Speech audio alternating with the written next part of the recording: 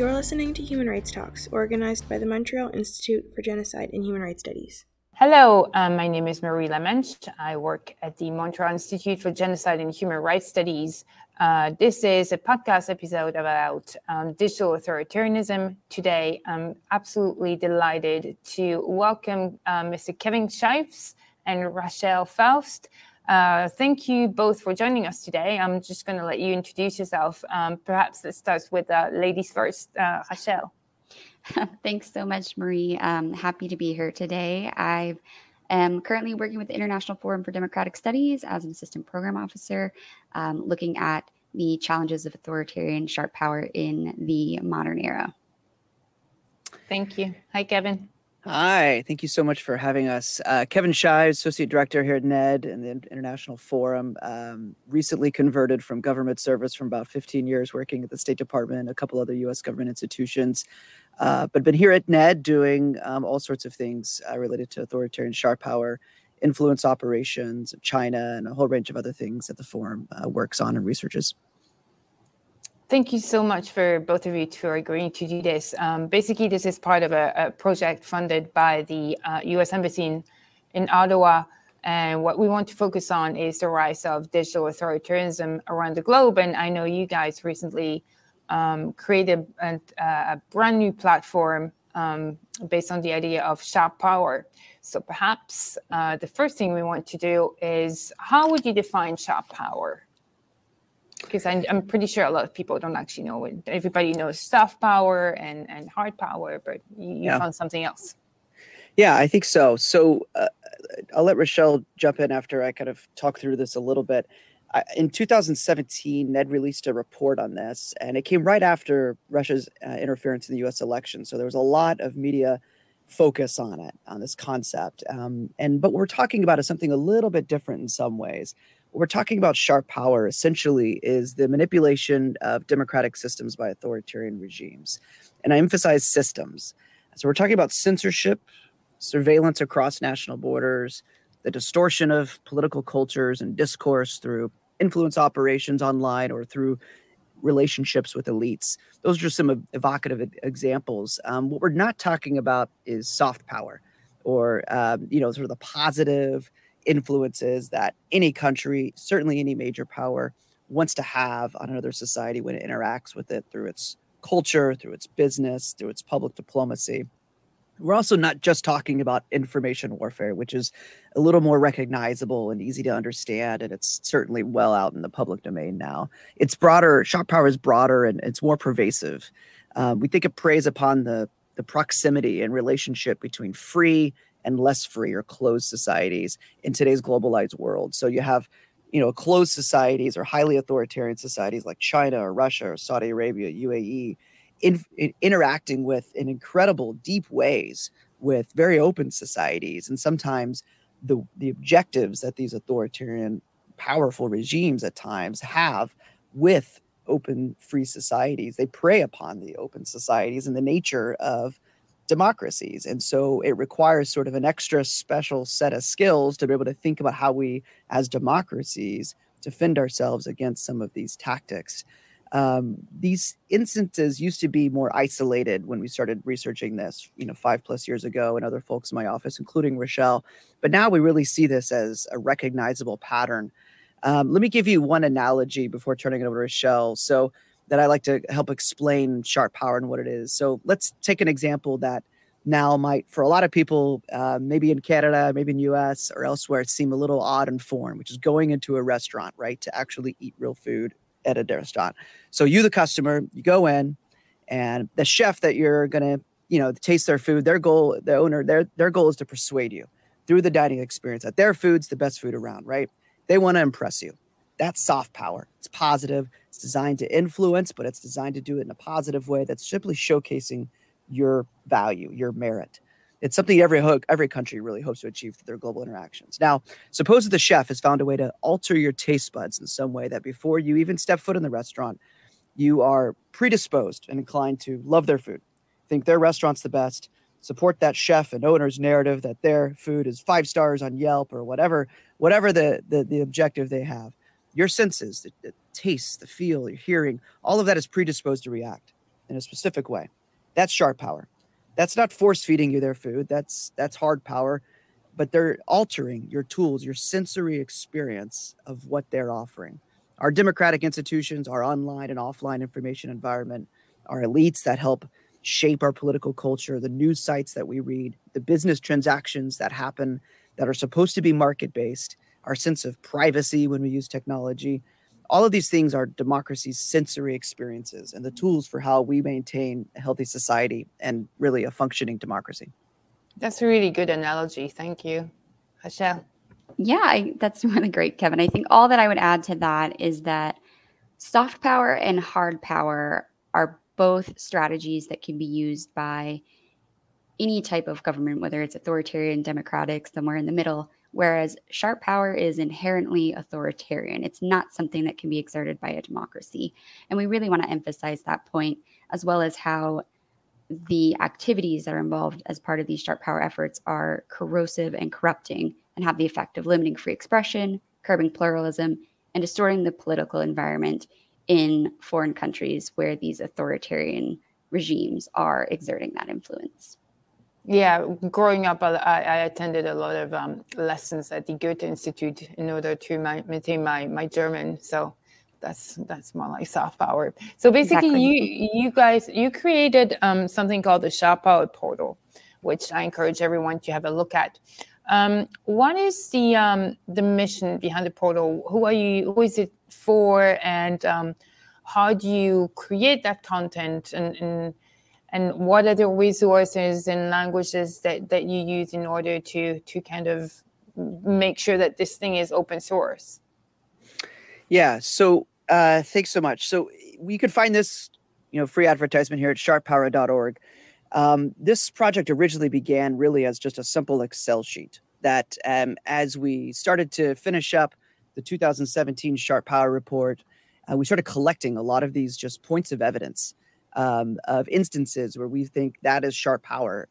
And we would begin to code them, by source country, by affected country, by topic, link, all of these sort of things, just kind of a basic way of organizing research. Over time, though, the evidence, it grew bigger, it grew over time, and certain patterns started to merge. And we felt that there's a better way that we can present this information than just throwing out an Excel sheet to people. And so we wanted to be able to create something that's really user-friendly, that's visual in some way, and an easy one-stop shop for people to go and learn more about this phenomenon. And the people that we really think could use this best are a couple categories. One is journalists who want some very easy to access resources on this really interesting and impactful topic, as we're hearing right now in the news, of sharp power and authoritarian influence.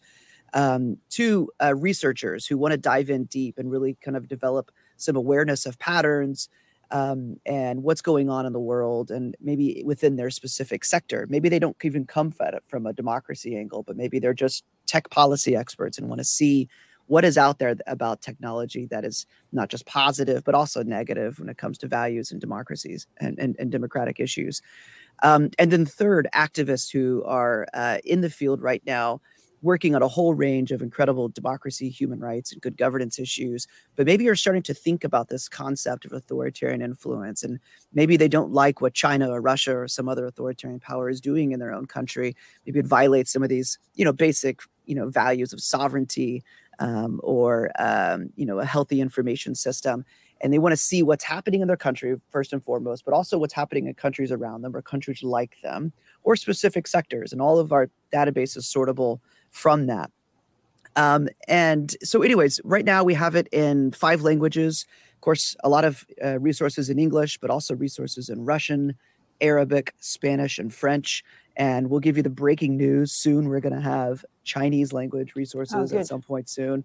And hopefully be able to, and maybe even German at some point. You mentioned that at some point. Maybe you can help us. And we obviously are really excited to be able to take contributions from the outside, from other researchers. We've had some people engage us since we launched this in December, sent us their ideas. There's other databases out there that maybe a portion of them deal with it, sharp power, and some of them are broader or different in nature. We hope to work with them and find some ways to collaborate with them. Maybe Rachelle could explain a little bit our criteria and how we determine what goes in and what goes out of our database. Sure. So as Kevin mentioned, this whole project really started out of an Excel spreadsheet that contained myriad articles and resources, reports that kind of just ran the gamut of topics and sectors. So we wanted to develop a criteria that we could present to our audience to clearly explain how we identified the news articles, blog posts, academic essays, in-depth analyses, and other resources that we included in the portal that meet our definition of sharp power. So, for example, we look for resources that, first off, describe the activities of an authoritarian regime or a regime-linked actor. They also need to document the transnational influence efforts that are occurring within the public sphere of foreign societies. And then finally, they need to highlight the effects of authoritarian influence on the integrity of institutions and globalized spaces. To the greatest extent possible, we've tried to prioritize local perspectives because we think that's really important. And then we've also tried to include the resources that are going to offer the most context about the changed behaviors that have actually resulted from the authoritarian influence activities. Some criteria that we developed as a kind of a cutoff line are that harder forms of interference like cyber warfare or activities in the military domain fall outside of our definition of sharp power and would not be included in the portal. And then if your listeners are curious to learn more about our resource selection process or that criteria, they can check out the About page on our website, which is at sharppower.org, as Kevin mentioned earlier. Okay, great. One thing I like about the idea of the Excel sheet is when you try to define the kind of types of sharp power, it's hard sometimes to categorize them, but you managed to find like 5 sectors. I think you have media and information, commerce, culture and entertainment, knowledge generation, and technology. Do these categories sometimes obviously intersect? And how did you find them? And do you think, we talk a lot about the information system. I think that category has gotten a lot of attention, but are there perhaps knowledge generation is one that is perhaps not looked at sufficiently, or do you find that we focus too much on one, and which one should be is being kind of overlooked by policymakers? Or that's a really great question. I'll kind of start with the evolution and how we reached these 5 categories that we've now introduced into the portal. So when we published our 2017 report that Kevin mentioned earlier, Sharp Power: Rising Authoritarian Influence, we really introduced the sharp power concept to our audience and, to the think tank and policy communities. And in that specific report, we used country case studies, but within those case studies, we were looking at sharp power in the realms of culture, academia, and the media. So we already had kind of 3 of our sectors identified there. And then from there, we broadened the scope of our focus as we began noticing that these same trends that were occurring in those 3 sectors were also emerging in other sectors like technology and commerce. So the next phase of this project was then our Sharp Power and Democratic Resilience report series, where we published 9 different reports and used the four sectors of knowledge generation, which encompasses think tanks, universities, and also the policy community, as well as media and the information space, technology, and commerce, all as a framework for exploring how authoritarians are operating in different settings and spaces, and how these cross-cutting domains serve as conduits that are connecting societies across the world. So at that point, we had the 4 categories or sectors. And then in the final report of that series, and then also in the Sharp Power Research Portal, we placed a renewed emphasis on our investigation into the culture and entertainment sector, based on research that had started to come to the forefront over the past couple of years, such as PEN America's really excellent report examining the effects of Chinese censorship on Hollywood and the global filmmaking industry. So that's kind of how we landed on the 5 sectors that are examined in the portal. And then to circle back to your question about which of those sectors we might say are under-examined or overlooked by policymakers or researchers, I would say that there's elements in all 5 of the sectors that could benefit from further scrutiny. But as you said, I think, media and the information space is one that's been talked about quite a bit in all sorts of different circles. And then, I think the commerce sector is one where there's actually kind of a gap in discussion. So definitely we're hearing a lot of conversation about, China's Belt and Road initiatives and the related investments and how the structure of those might be corrosive for democratic institutions. But there's been a significantly less amount of discussion about the issue of elite capture, which is a form of strategic corruption that targets critical institutions and key individuals in a receiving country's system of democratic governance. Similarly, there are obstacles that civil society and the media face when they're trying to research the effects of authoritarian sharp power. So, for example, major businesses that have altered their practices or censored themselves to comply with pressure from China, Russia, or another authoritarian regime aren't likely to make that information readily available to the public. And following the breadcrumbs of that can be really challenging. So we're trying to make that process a little bit easier for journalists and researchers by providing these examples and the evidence in the portal from all of the fantastic contributors that have written the resources that we've decided to include.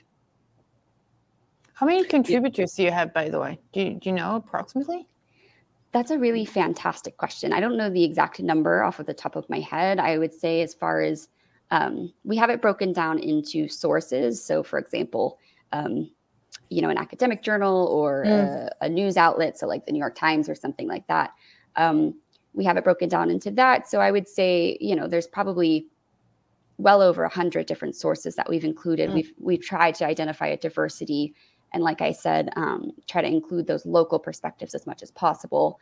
And then, of course, each of those sources has a number of different authors that have written for them. So we do have some repeating authors, especially if they're the foremost voice on a specific topic. But there's quite a variety, and it's really interesting to see the different lenses that different voices try to take.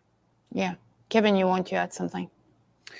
Well, back to that conversation on sectors, one of the things that's interesting, I think, is that if you just look at the portal, you get a great resource page where you can go and just sort it by resource, see how many resources are there in each sector, right? Just kind of a basic filtering mechanism. Right now, we have like 800 plus resources total on the portal.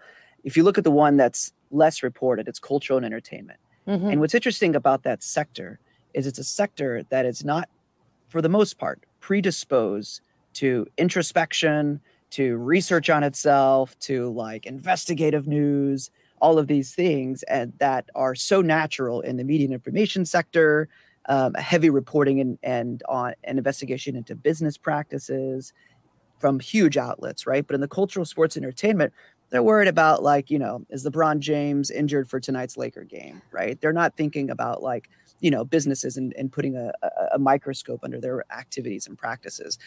So there actually might be a lot more in one of these sectors like cultural, sports, and entertainment, but those sort of civil society mechanisms of investigative journalism, of research and introspection and all these sort of things, they're not really at play in those sectors for the most part.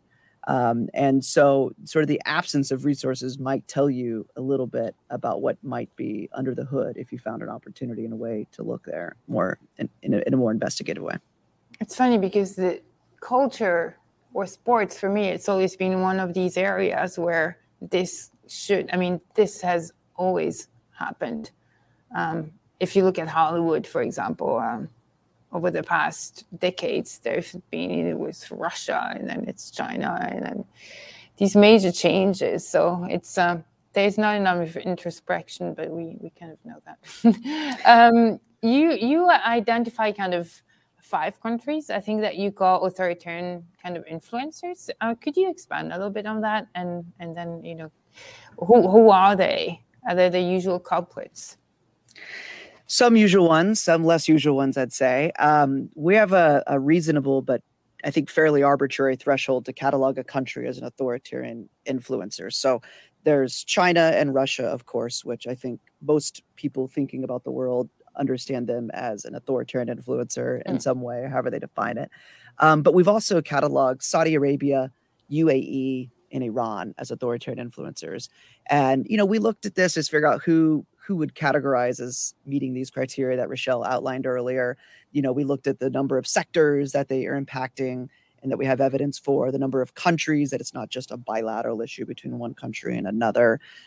We looked at the number of instances, for example, and made some general decisions. And I think we saw some patterns, right? So China's sharp power activities are really in far more countries and is dominant across each of the 5 sectors than any of the other authoritarian influencers. Russia's, of course, his activities cluster a little bit more in places like Eastern and Central Europe, but they also stretch in some ways to Latin America and Africa. Saudi Arabia, UAE, and Iran are more regionalized in some ways in the Middle East and North Africa region. And so some of that is common sense and some of that is intuitive. And there's also just an extraordinary interest in what China and Russia are doing in the world, right? But right now, there's not quite as much interest as what Saudi Arabia, the UAE, Iran, or other potential authoritarian influencers are doing out there in the world, honestly adopting some of those same tactics and techniques that China and Russia have begun to perfect in some ways. And I think that issue of authoritarian learning and coordination potentially among each other is a really fascinating topic. We've seen China draw from Russia's playbook for influence operations around the world. Obviously, the covert, inauthentic troll operations that are out there. China does it a little bit differently, of course, but they've also adopted some of the tactics and maybe been more successful in some regions that RT and other Russian-backed state media have. In how China has licensing partnerships with a whole range of media outlets abroad, to where the only real voice on China that's permeating those information environments is Xinhua or Global Times and People's Daily, and these sort of highly censored and propagandistic outlets that are out there. And I think what's even more concerning is the multiplying effect. And there's some resources in here in the portal that you'll see, is the multiplying effect that certain tools that are out there are available to authoritarians. So, for example, disinformation for hire operations, that public relations firm from all around the world, not just sort of your typical firms in the US or Europe, but all around the world are sort of open service enterprises for authoritarian regimes to utilize them to conduct their own influence operations around the world through everything from inauthentic activity to working with key online video and YouTube influencers in order to, further whatever narrative that they want to further, whether it's, MBS is the, most powerful reform-oriented ruler in the world, to, disinformation against the Houthis in Yemen. I mean, there's a whole range of options there that these different tools that are out there that really a lot of authoritarians can take advantage of. Rochelle, did you have anything to add? I would just say that, we acknowledge that the authoritarian influencers that are exerting the most influence, I would say, around the world can change over time. Back, I think it was 2014, 2015, we were producing a blog looking at resurgent authoritarianism. And at the time, Venezuela was one of the authoritarian actors that we looked at as, a country of focus. And in the years since, I think, due to its internal economic issues and political strife, Venezuela has become much less focused on trying to exert influence in its region, let alone around the world. So we do acknowledge that ability for this list to change, and also we do plan to add to it as those changes occur, and as we interact with people and researchers and journalists who can make the case for adding to the list, including another authoritarian influencer. Yeah, and sharp power probably requires a certain number of economic means. Definitely. And you need to be able to deploy that kind of effort. One question I want to ask as well is, what should be the policy response, or the response from, let's say, academia or Hollywood? Because I know in academia there is more and more worry about Chinese influence, for example, including here in Canada. And are you planning on eventually tracking the responses as well, in order to kind of give recommendations perhaps to the people you're trying to target? Yeah, so for sure. And you can actually go to sort of when you go to the website, you'll see a link where it says sectors. You can go to sectors and you can actually see what we've thought were the summary version of responses of how democracies have been able to showcase resilience and respond. So here, let me just go there now with one of the sectors here. We'll pick knowledge generation, which is we're talking about research institutions, we're talking about think tanks, these sort of things, which sometimes I think is actually kind of underreported in the field, but about what's happening. There's a lot of money involved, so. There is a lot of money involved, that's all right. Whenever universities rely on foreign students, it comes with potential thinking about how the trade-offs happen. But, we've identified a few things that universities could do here, right? Academic institutions should implement strict codes of conduct to guide their relationships with authoritarian actors, develop due diligence policies to include public disclosures of information about donors and sponsors, because there's a lot of data that we've collected and others have written about how China, Russia, or Saudi Arabia, whether it's government-backed entities or oligarchs connected to the regime, that they have laundered their reputations or in these university settings or set up endowments in their name in order to showcase how great they are or perhaps gain access within a specific policy circle. We talked about how universities should reduce financial exposure to financial coercion, how they can work across sector, right, and engage with other universities to share resources and experiences of who politically exposed persons are, and how they're going about conducting due diligence, right? So there's definitely some ways in which we've collected some of these different responses.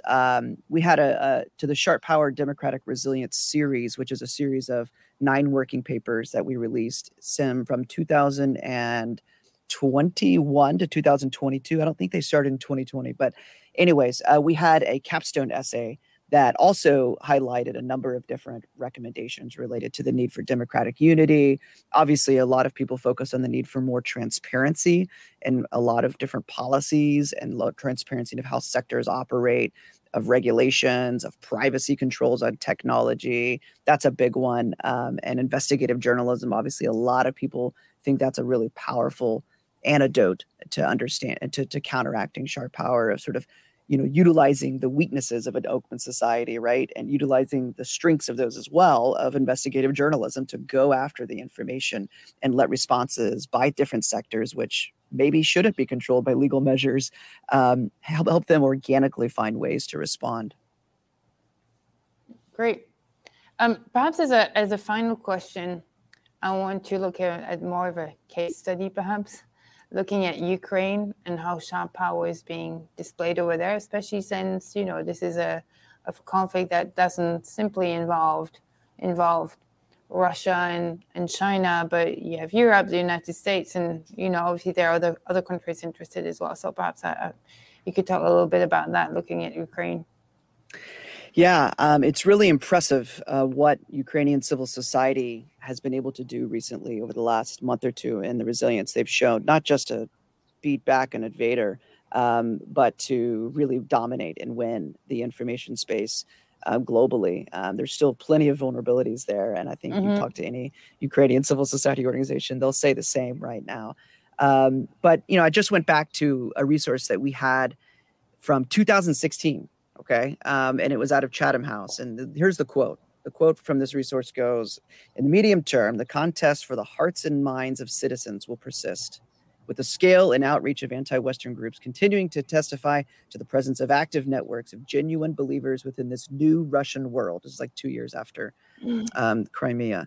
And greater transparency and deeper engagement with citizens as a part of independent civil society could bridge opposing views and help counter the challenge of artificial divisions nurtured by Kremlin-funded non-state actors. So essentially saying civil society needs to have more transparency and deeper engagement to be effective, to prove resilient. And that's exactly, I think, what's happened in Ukraine, that you've seen so many journalists, so many organizations be able to adapt their operations in a wartime footing and be able to outmaneuver Russia, which was the supposed, behemoth of information operations globally, and really win an information war at this point and do well. There's still a lot more at play, and especially as people's attentions wax and wane, over the next number of months or however long this conflict goes on.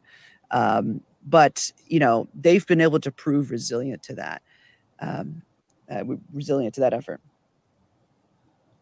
Rochelle. Yeah, I think too,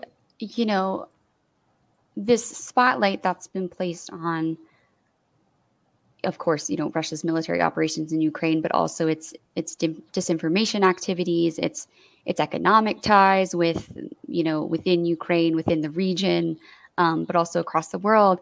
I think that just goes to show how important it is to continue developing this understanding of the diverse tactics that Russia has in its tool belt. Because it's to place the military confrontation into context, you can look at all of these, issues that we're discussing in this conversation about sharp power. For example, there's been a significant amount of pressure on the US-based and international tech companies that have been operating in Russia and have actually engaged in censorship in the past, but now are no longer willing to do so, and have been kicked out of Russia by the government. For example, Facebook and Instagram were both kicked out, based on claims that they were promoting extremist content. And then also, likewise, we've seen that international companies are pulling out of Russia, such as McDonald's, H&M, just a wide variety of companies that we've been looking at in this context of sharp power because they have been pressured by Russia and China and other authoritarian regimes to modify their operations and their narratives in a way that suits those authoritarian preferences.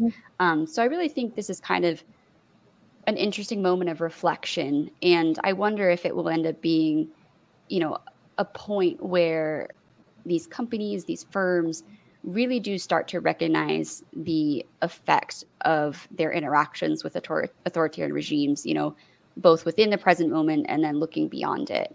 So I just think that's something that's really interesting that's come out of this truly tragic circumstance of Russia's invasion of Ukraine. Or football, soccer. Exactly. In England. Abramovich got a lot of attention yesterday as well. Well, thank you so much, Kevin Shives, Rachel Faust, for joining us today. This was amazing. I could talk to you guys for hours. But thank you once again for joining us. And I encourage everyone to look at the platform and to contribute if they can. Yes, please. We love collaboration. It's a great site. It's got a great map. It's got wonderful ways to engage with it. Sharppower.org. Go there, learn. There you go. Thank you so much. It was so great to be here.